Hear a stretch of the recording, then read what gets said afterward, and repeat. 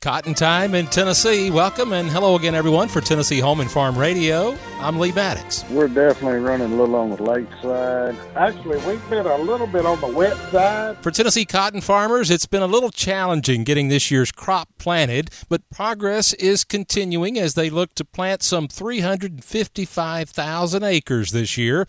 John Parrish is planting in Madison County. If everything holds together, we should get real close to finishing up in about another day, one more day, but we've got some isolated areas that's been getting a thunderstorm or thundershower come through every afternoon, and we just can't, it's still too wet, you know. This is John Parrish's 35th cotton crop, and he says they are shifting some of his acres from cotton to corn and soybeans this year, but he's hopeful, as all farmers are, for a bumper crop in the fall. The good Lord blesses us with 50 to 60 inches of rain a year. If we could cut that water off in the fall of the year and get our cotton out without getting a big rain, torrential rain on it, we might make a little bit more. But we always leave a little bit on the table there because of the weather. In Fayette County, Bill Walker is raising his 33rd cotton crop, and he says they too have been delayed this spring from the weather, and he will likely see some of his acres shifted to soybeans. It is our crop kind of choice, and what we go to,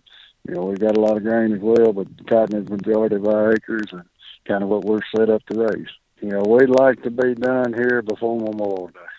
And I'd say if we're not done by Memorial Day, that's going to be the end of it. Statewide, about 50% of the cotton crop has been planted, and farmers are hoping for dry weather this next week to make up for lost time. But Walker still says he expects total acres to fall. In our area, we're going to be down 25-30%, I think, in this area. And for Tennessee Home and Farm Radio, I'm Lee Maddox.